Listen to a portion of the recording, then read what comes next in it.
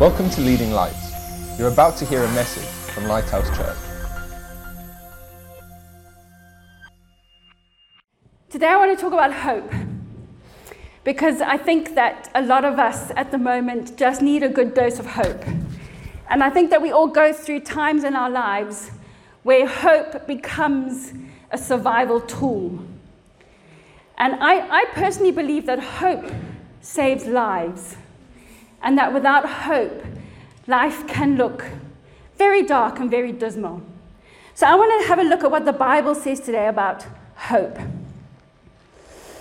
So hope is that feeling of expectation and a desire for something to happen. We cherish a desire with anticipation when we have hope. It's a desire for things to change for the better. We're always hoping for something to come. Desmond Tutu said, "Hope is being able to see that there is light despite all of the darkness." An English philosopher called Sir Bernard Williams said, "There was never a night that could defeat the sunrise, nor a problem that could defeat hope." An American televangelist called Dr. Robert Schuller said, "Let your hopes, not your fears, shape your future." Hope gives us a future. And in fact, that's what the Bible says. Do you know, hope is to our soul what air is to our lungs. Our soul needs hope to survive. What food is to our body, hope is to our soul. And the Bible says a lot about hope. Isaiah 40:31, "But those who hope in the Lord will renew their strength. They will soar on wings like eagles. They will run and not grow weary. They will walk and not faint."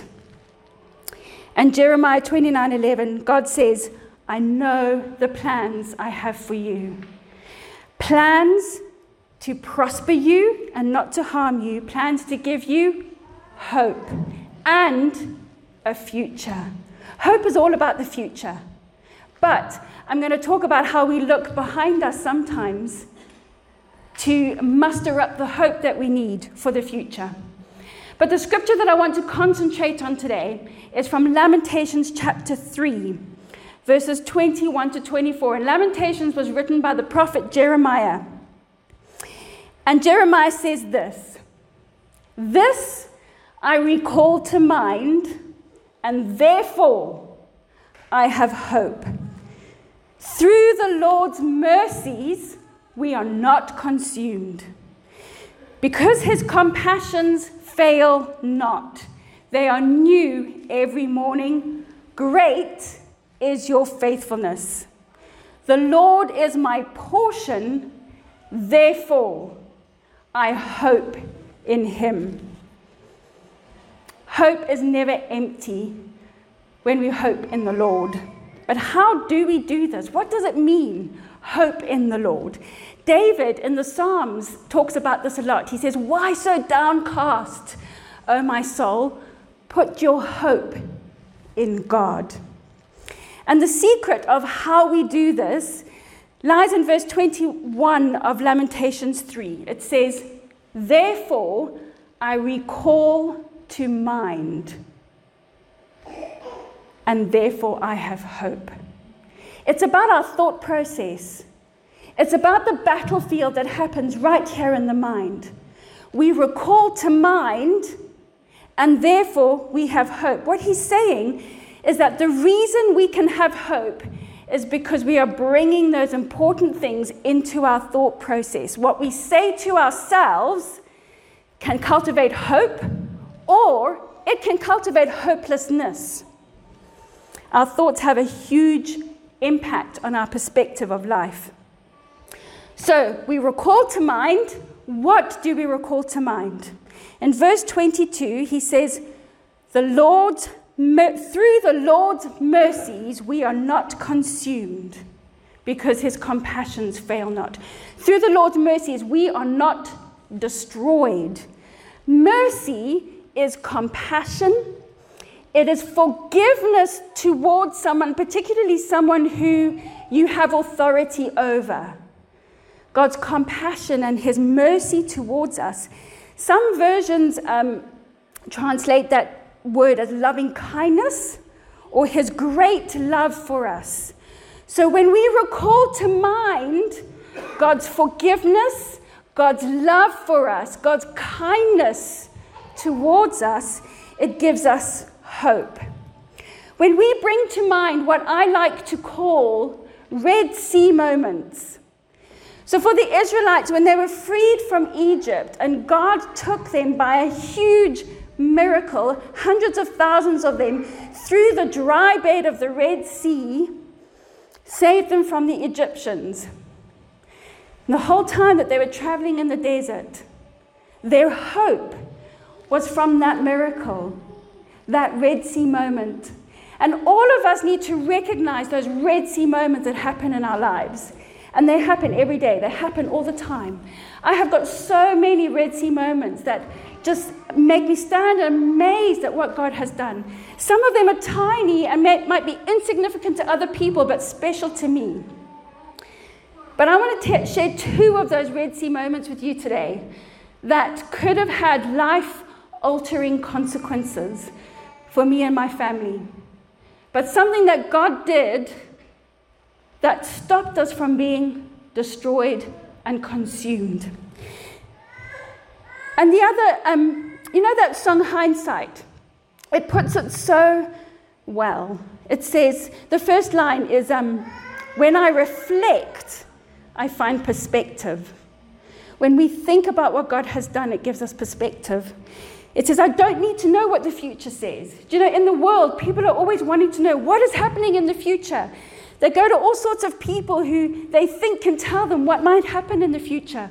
We don't need to know what the future says, because if the past talks to us, it'll tell me this: my God isn't finished yet. If he did it before, he will do it again. I'll trust him with what comes next, because my hindsight says God is faithful. So the two stories that I have, the first one, I was quite young, probably about 9 or 10 years old. I was actually asleep at the time, so I don't remember the incident itself. But I was in a car traveling to South Africa from Zimbabwe with my mum, my grandmother, my sister and I. We'd gone on a girls' week to do some shopping down in South Africa. It's a long drive. From Harare to Johannesburg, it's 12 hours. 6 hours from Harare to the border, 6 hours from the border to Johannesburg. You drive through wild areas, you drive through rural areas, you drive through farming areas, and it can be dangerous. There can be wild animals on the road. In those days, the roads were better than they are now. Now they're full of potholes and all sorts of things you have to be careful of. But my mum was driving. I was sleeping in the back. She came up to this very large corner. It was a very long corner, but you couldn't see around to the other side. The speed limit on the roads was about 120 kilometers an hour, so it's fast, driving fast. And she came around the corner, and as she entered the corner, this massive bird, she thinks it was an eagle or something with a huge wingspan, that went right across her windshield, slowly came down right onto the bonnet of the car. And as it came down, it paused for a few seconds. And my mum had to slow right down. She came to a complete stop, completely bewildered by what had happened. And then within a couple of seconds, the bird just took off and flew off again. And then slowly she put her car back into gear, slowly came around the corner, and as she came to the other side, there was a massive cow stood right in the center of her lane. And if she hadn't stopped or slowed down, I wouldn't be standing here today. We would have been destroyed. But God sent a bird to slow her down. And the second story I want to tell you about is when I was pregnant with Alex. Rebecca was about 18 months old, and James and I had gone out for the evening, and we'd taken Rebecca to her grandparents' house. We came back quite late to pick her up. It was probably about 11:30 at night.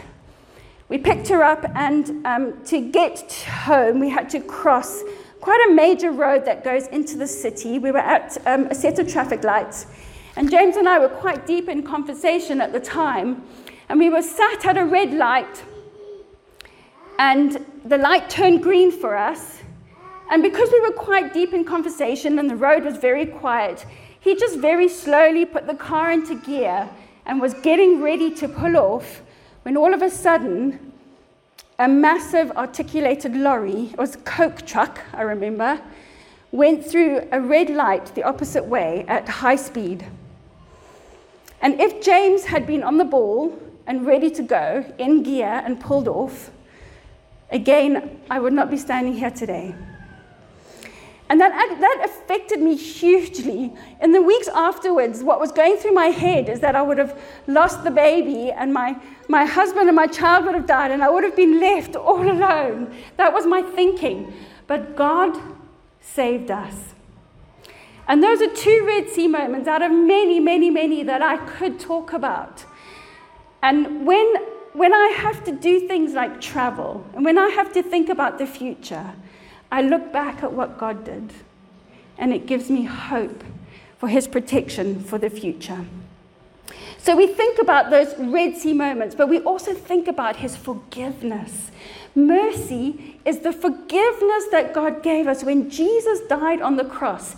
If we could get just a glimpse of understanding of what that actually means, that our hope is secure when we trust in Jesus. I was watching an interview of a Christian, he's a mathematician, scientist, and a philosopher, debating with Richard Dawkins, the famous atheist who wrote the book, The God Delusion. And Richard Dawkins said, if God is real, and if he is so amazing and so powerful, surely he could have come up with a better plan for salvation than killing himself.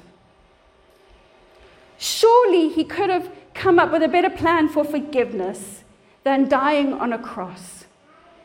He called it a petty and stupid idea. But that is the whole point. That this God, who is so great, who is so powerful, who created the world, so desires a relationship with you and with me, that he would give his life. It is the perfect plan of redemption and of forgiveness, and it demonstrates such a deep love and deep mercy for you and I. So we recall to mind his mercy. The second thing we recall to mind is his compassion. In verse 22, it says, because his compassions fail not, they are new every morning. And compassion it's a tangible expression of care and love for someone. And usually someone who is compassionate takes actions to help the person that they are compassionate for. And that Hebrew word for compassion, in English, our language is so limited. We hear the word compassion and yes, I understand compassion, but the Hebrew word for compassion is related to the word for womb. And what comes out of that word is a deep motherly love, a motherly care that God has for his people, to care for them, to provide for them, to help them in their suffering. That's what compassion means. What a mother feels for her helpless baby, that's what God feels for us. And there's a verse in Exodus chapter 34 where God is describing himself to Moses. And this is after the Red Sea moment. This is after they've been traveling in the desert. This is after they've complained and God has brought manna from heaven and quail for them to eat. And he's brought water out of a rock. He's done all of these amazing miracles. And what do? Moses disappears for a few days worshiping God. And the people melt all their gold down, build themselves an idol, and start worshipping a golden calf. They turn away from God. But you know what God says? He says, the Lord, the compassionate and gracious God, slow to anger, abounding in love and faithfulness. That's after all the daft things that they did. Friends, God never tires of compassion. I don't know about you, but I lose patience sometimes. Do you know, when I'm dealing with someone and they keep not doing the things I say they should do, or they keep doing the things I say they shouldn't do, I tire of compassion. I get fed up. I want to walk away. But the Bible says God's compassion is new every morning. It's like every morning when we wake up, God has completely forgotten about what went yesterday. His compassion for us, His care for us, His desire to help us in our suffering is new every morning. We call to mind His mercy. We call to mind His compassion. Thirdly, we call to mind His faithfulness. Faithfulness is fidelity, loyalty, truth, stability, trustworthiness. God is trustworthy. God is faithful. God is loyal to His people. And one of my favorite mantras in life is that the greatest test of God's faithfulness is time. Because sometimes in life, when things are not going right, when things are not going well, we look around and we say, where is God in this? When Joseph from the Bible was in prison, I'm sure there were many times where he thought, where is God in all of this? When Abraham had been promised a son, but his wife was barren, he would have thought, where is God in all of this? And there are many times in our lives where we wonder, where is God? And sometimes we just need to wait that little bit longer, because the greatest test of His faithfulness is time. So I'm going through a period of motherhood that I'm finding very difficult at the moment. And if you randomly find me bursting into tears, it's because when we decided to have babies, we never imagined, or nobody ever told us that one day we'd be sending at least one of them across the waters all by themselves to go to university. And one of ours is going in September.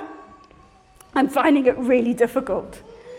But the fact that he's going to university is a fulfillment of a promise that God gave to me before he was even born, when Rebecca was just a little tyke.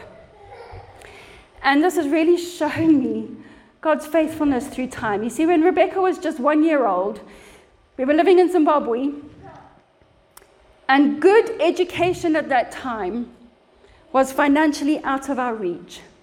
The good schools were the private schools, and they were very expensive. And I was thinking about, she was only 1, but I was thinking about her education, future children's education. I was talking to God about it and saying, God, what are we going to do? How are we going to do this? And I felt God drop a promise in my heart. And He said, you will never have to worry about your children's education. I've got it in hand. And it wasn't long after that a beautiful lady in her church who ran a little nursery school approached me and invited Rebecca to join her nursery school free of charge. So Rebecca joined that nursery school, and she stayed there until she was old enough. And when she needed to move on to preschool, another lady in our church who owned a preschool invited Rebecca to join that preschool free of charge. All I had to do was go in once a week and tell Bible stories to the kids, which I loved. And then we were coming towards Rebecca needing to start primary school, and we were looking at the different primary schools available. And honestly, humanly, it was completely impossible for us. Completely impossible. But you know what God did? He brought us to the UK, where education is free, where good education is free. Not only did He bring us to the UK, He brought us to a borough in London that has the most sought-after primary schools in the whole of South London. And we settled there, and our kids got into a great little primary school where they flourished, where they grew, where they were happy. And we didn't have to pay for it. Then it came time for Rebecca to go to secondary school. By this time, we had moved to the wrong side of the main road. And the good secondary school was again out of our reach. And the secondary school that was just at the end of our road, their Ofsted reports were inadequate. They had one of the highest teen pregnancy rates in the borough. So you can imagine, I was not going to be sending my daughter to that school. And our options were limited. So we looked at various options. There was a C of E church who we weren't in the zone for, but they would consider us because we worked in a church. But they were quite far away and in a different London borough. And Rebecca's journey to school stressed me out because she'd have to take a bus, she'd have to walk through a park. And in South London, that's not great. Then there was a school that had an emphasis on performing arts, and that was a good school. We were out of zone for that school, but they took auditions for 22 places. And children could go and audition in dance, in music, in drama. And out of 200 kids who auditioned for 22 places, Rebecca did a ballet audition and she got a place. But you know what? We didn't need that place because then God brought us to Jersey. And as you all know, the schools in Jersey are generally fantastic. And Rebecca did get into, they all got into great schools. The older kids went on to Holier, which, that kind of school would have been out of our reach, even in the UK. And now we're getting towards university. Had we stayed in Zimbabwe, I probably would have homeschooled them. University would have been completely impossible. Had we stayed in the UK, university would have been possible, but they would have been in big debt because they would have had to take out a student loan. But then God brought us to Jersey. And we have the most amazing facility in Jersey where the states of Jersey help the kids go to university. So my boy's going to university.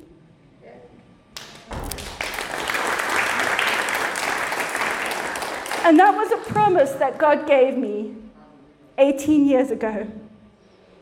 Now, there's always talk about how the states are going to change this provision that they give to students. So is there a niggling thought in the back of my mind? What will happen with Judah?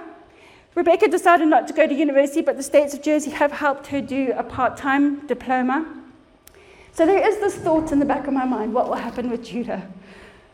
But I look at what he's done, and I have hope for the future. And then finally, we've recalled to mind his mercy, his compassion, his faithfulness. And then Lamentations 3 says this, "The Lord is my portion, therefore I hope in him."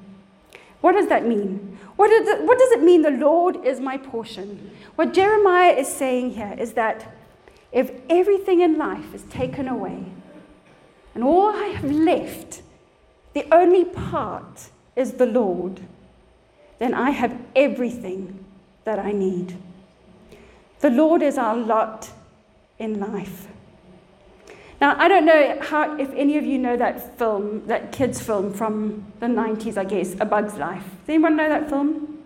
Some of you do. So James and I, at the end of our Bible school time, had the privilege of traveling along the east coast of America. We went from Texas up the east coast to New York in a small van with a family with 3 children, all under the age of 7. So there were 7 of us in this van with 3 children, and their dad had set up a DVD and TV so that the children could have something to do while we traveled. And I think we must have seen this film about 15 times. For those of you who don't know, it's a story about an ant colony who are bullied by grasshoppers, and every year the grasshoppers force the ants to collect food for them, and they fly in, they eat all the food, they destroy the area, and they fly out. And if the ants don't do what they've been told, then they start killing the ants. And then there's this quote that has never left me that the Queen Ant says in the film. She says, "It's the same year after year. They come, they eat, they leave. That's our lot in life. It's not a lot, but it's our life." And friends, I want to say to you, when we hope in the Lord is our lot in life, and He is a lot. He is more than we need.